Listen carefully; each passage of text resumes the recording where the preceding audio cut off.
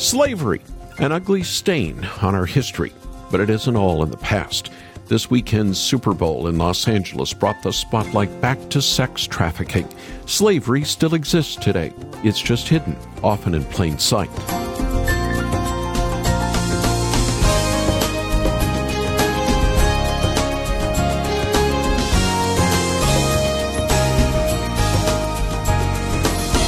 Conventional wisdom is that there's an increase in human trafficking around the big game. People and money flow in from all over the United States and the world.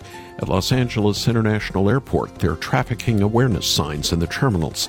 Officials are on the lookout. But it isn't just the Super Bowl. According to LA City Council President Nuri Martinez, on any given day, at least 10,000 people are being trafficked in the City of Angels. Some Christians from an older era would have called it people stealing. And that's something we should stand against today. People are made in God's image. There are organizations near you helping liberate stolen people today. Pray for them, and pray hurting hearts come to Jesus. Welcome to Haven Today.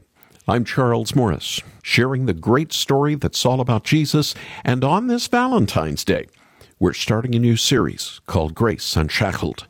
Stories of grace from history's past. For some, that might not sound too exciting. But when we think how the Lord Jesus uses Christians to stand for justice and to point people to salvation in Christ alone, that perks your ears up, doesn't it? Well, today, we're going to talk with the director and writer for Radio Theater's production of Amazing Grace that tells the story of three men who were transformed by grace and used by the Lord to bring an end to the slave trade in England a couple of hundred years ago. John Newton, Olaudah Equiano, William Wilberforce. Three separate lives, three amazing journeys converge in history. Reverend Newton, you have a guest. Who is it? William Wilberforce. William Wilberforce? But these are not chance meetings. Three separate lives are brought together to be champions in their time. And you, Mr. Equiano, what is it that you do? I am about to embark on a new career as a writer and speaker. And of what will you write and speak? Of my life and experiences as a slave, Mr. Wilberforce. To stir the conscience of a nation. I mean not to accuse anyone, but to take the shame upon myself for having suffered this horrid business to be carried on under our authority. We are all guilty. For their generation and every generation that has followed. I wonder how I will fight. How this frail and feeble body will ever rise against a mountain of hatred, cruelty, and greed. The only way such things are ever done, William, by the grace of God. Three amazing stories. One amazing grace. A little preview from the Radio Theater audio production called Amazing Grace. In a moment, we're going to hear about the life of John Newton and how the grace of Jesus transformed his life from a slave trader to a pastor who stood against that evil practice. Stay with me. This story will inspire you. After the program, you might want to get a copy of this wonderful radio drama called Amazing Grace on 5 CDs. Our number to call after the program is 800-654-2836, 800-65-HAVEN. Or visit us online. You can hear some samples from this radio drama. Our website is haventoday.org, haventoday.org. And now, let's open our program with Building 429, leading us in grace that is greater. Search me, oh God, and know every thought, discern my every way, and speak into my soul.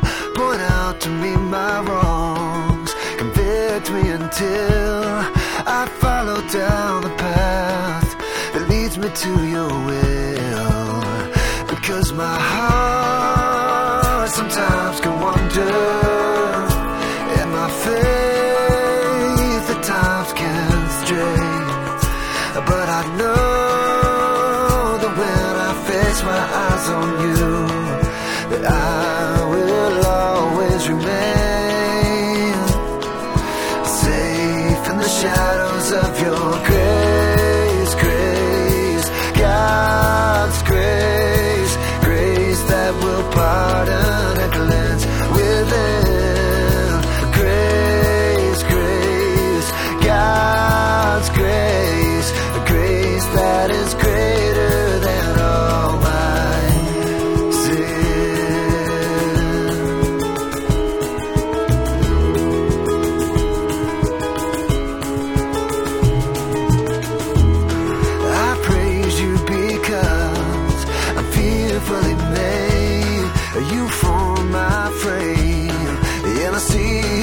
place all of my days.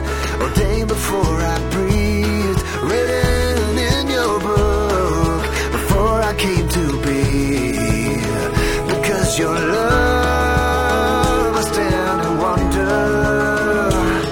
You know, I come to thee, knowing that when I fix my eyes on you, I will always remain safe in the shadows of your grace, grace, God's grace, grace that is greater than all my sins,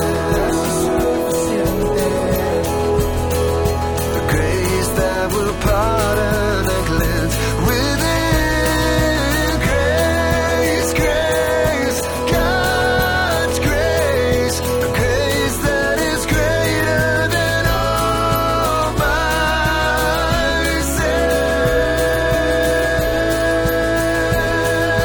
Grace that is greater than all my sin. Greater than all my sin. This is Haven Today, and a program called Grace Unshackled. I'm Charles Morris. Now, let's head over to Colorado Springs and meet up once again with the director and writer of Amazing Grace. We've had him on before to talk about his other productions about Narnia and C.S. Lewis at war. But I thought since this was Black History Month, this would be a great time to look at how Christians were used by the Lord to help bring an end to the slave trade. So, Paul McCusker, welcome back again to Haven Today. Great to be with you. Thank you. In just a moment, we're going to look at the life of John Newton.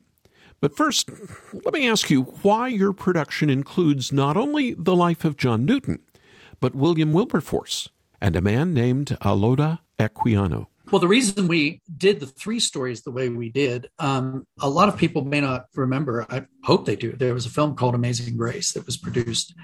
And we had a relationship with the production company because of our Chronicles of Narnia.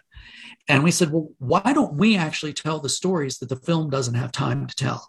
The film had John Newton in it, but briefly as an older man, there are connections that are fascinating.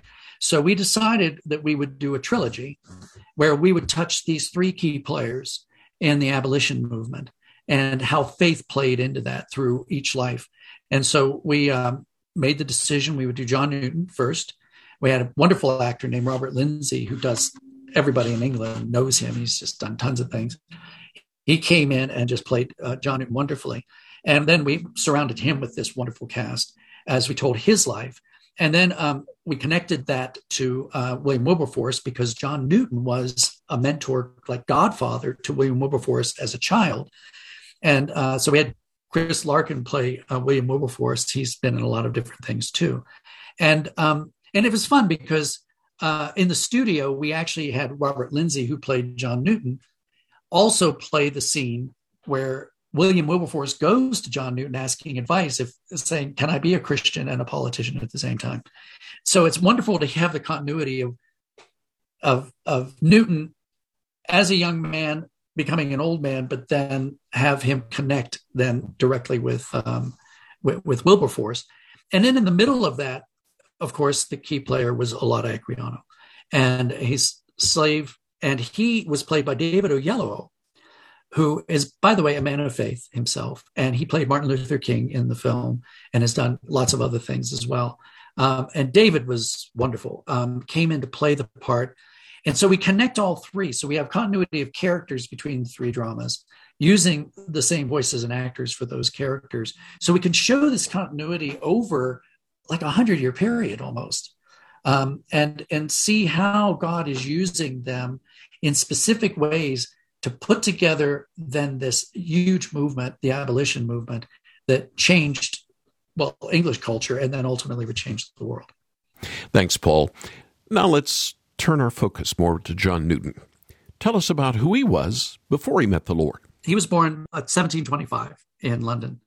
And to condense it a lot, he basically came from a seafaring family. His father was in the Navy, and ultimately John, who proved to be fairly rebellious as a young man, was pressed into service. He wound up serving in the Navy.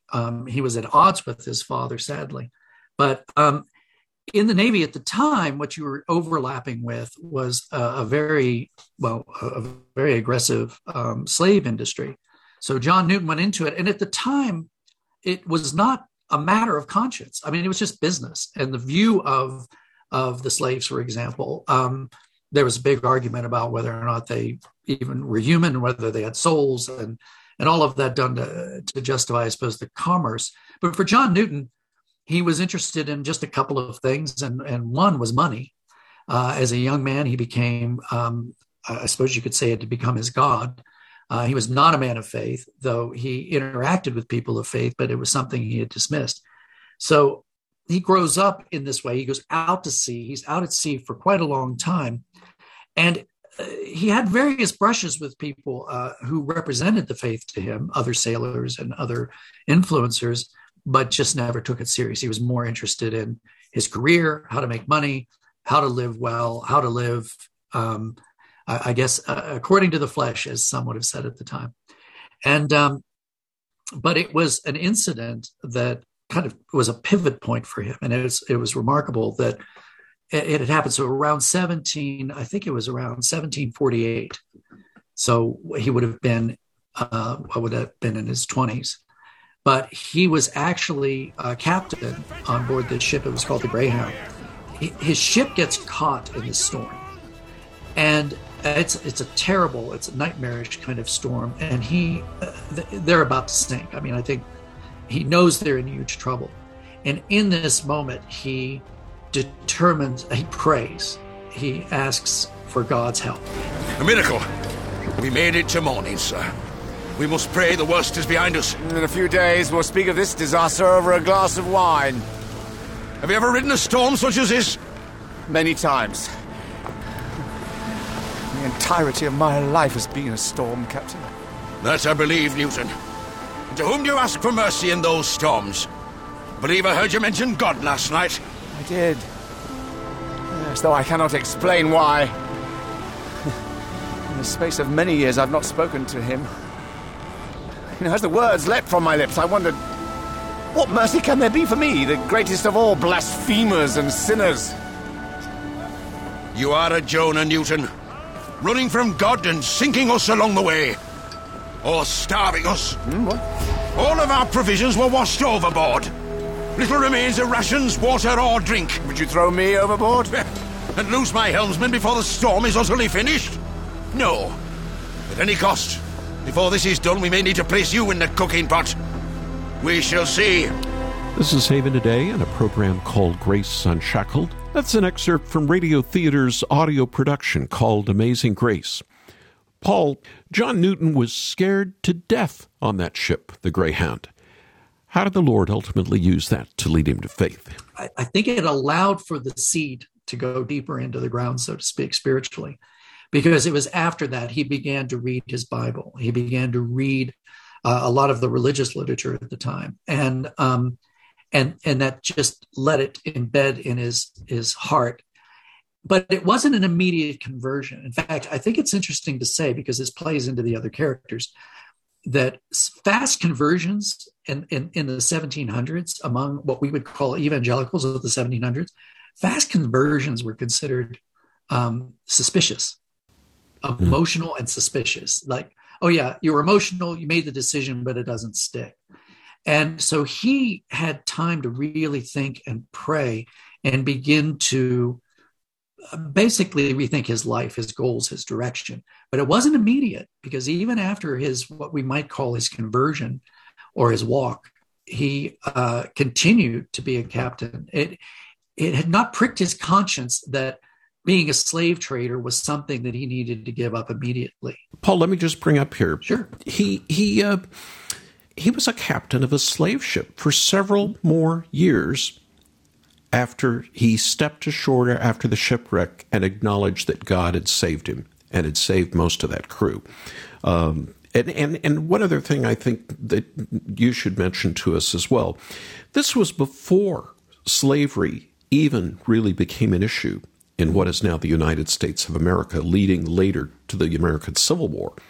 That was later to come, wasn't it? Yes, that actually dovetails into William Wilberforce later. But the perception of slavery and how it was used and its benefits outweighed the few people who even challenged, maybe we shouldn't be doing this. So it wasn't on his, it's interesting because after what we'd call his conversion, he kind of gave up the typical things: smoking, drinking, gambling. I mean, all the, he was almost Baptist in that, he kind of gave up all those obvious things, but continued to be captain of a slave ship. And it's because for years, that's all he knew anyway. Though in time, he began to think of the slaves as human and then moved into a more sympathetic position, which then opened the door for God to say, now you need to rethink this. And of course, it's so hard for us to understand today to think that Africans were considered chattel and for the use of those who were white, that one color of skin was superior to another. And of course, we know the story of Newton. He later went on to become a pastor. He was influenced by the Wesleys. He was influenced by the greatest evangelist probably in human history, George Whitefield. And then he even wrote the song Amazing Grace as well, in only England, and it was used. And the path to become initially to get home, first he had to give up sailing, which is all he knew, but then he got home and then moved in the direction of becoming a pastor. And slowly, he didn't think he was worthy, because by the time it caught up to him that his life as a slave trader was at odds with his Christianity, it pricked his conscience deeply. And there were periods where he just felt unworthy of the grace and that he had received. And yet he was embraced, rough as he was around the edges, but they embraced him. And then, he wrote a lot of hymns, and Amazing Grace being the most famous. I now look back upon my days as a slave trader and wonder how I did not start with horror at my own employment. I was as much in bondage to slavery as any of those poor creatures we shipped from Africa, though it was slavery of a different kind. It was slavery of sin, that will not only kill the body in death, but will kill the soul to everlasting punishment. Yet, thanks be to God, there is victory over that slavery through Jesus Christ our Lord. There is also victory over the enslavement of human bodies, a victory through the efforts of the people of Christ, if we were to rise up together to abolish it. The task is placed before us. I am grateful for your attention. That's an excerpt from Radio Theater's audio production called Amazing Grace. Paul, let me ask you this. What importance does the story of John Newton have for us today? Well, I think it's first the most timeless thing, which of course is redemption. That whatever our circumstance, whatever our condition, whatever situation we got ourselves into, and whatever we may have staunchly believed, that God's grace can penetrate anything, and does, as we allow it. And so whether it is a dramatic conversion or the slow steps of, like a C.S. Lewis, the slow steps of someone, however it gets there, that, number one, is meaningful to us. It's a message for us now. It's one that we desperately need, especially in light of where we are as a culture, have been, but are, the emphasis on the physicality. I was thinking again that we can become so entrenched in where we are now. And I think COVID, for example, has done that to us, that you have people who've dispensed with the idea of an afterlife. And if they think that this life is all there is, there's almost an overreaction to life. And of course, we as Christians value life, but not at the exclusion of that we're also living for a life after this one. God calls us to life within this life towards the afterlife. He's calling us to many things. And John Newton responded to that call in his time at great personal sacrifice, because we can become entrenched in what makes us money. We can become entrenched in our cultural ideas, and God calls us out of those to transform the culture, not to become the culture. And John Newton accepted that. John Newton, who was, as like the Apostle Paul might say, I'm the worst of all the sinners, received that grace and then took that and moved into his world and influenced it in many, many ways through his work as a pastor, evangelism, through his writings and his preaching. It was, I think that's where we are now. We are all called to our times, like he was, and we are called to our times to respond to them as God calls us to do things, and to respond even recklessly to reach people around us. That's great. And later on this week, we'll have you talk about William Wilberforce and also Equiano, the slave who was freed and actually became a Christian as well. Paul McCusker, thank you very much for sharing with us here on Haven today. Thank you so much. I'm grateful to be with you. Amazing grace, how sweet the sound that saved a wretch like me. I once was lost, but now I'm found. Was blind, but now I see. 'Twas grace that taught my heart to fear, and grace my fears relieved. How precious did that grace appear the hour I first believed. My chains are gone, I've been set free. My God, my Savior has ransomed me, and like a flood, His mercy reigns, unending love, amazing grace. My chains are gone, I've been set free. My God, my Savior has ransomed me, and like a flood, His mercy reigns, unending love, amazing grace.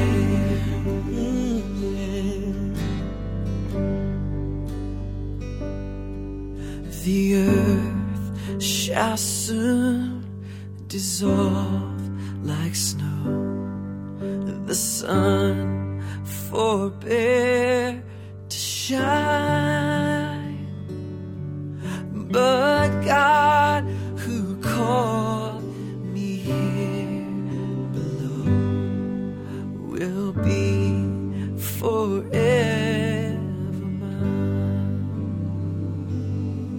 will be forever mine. You are forever mine.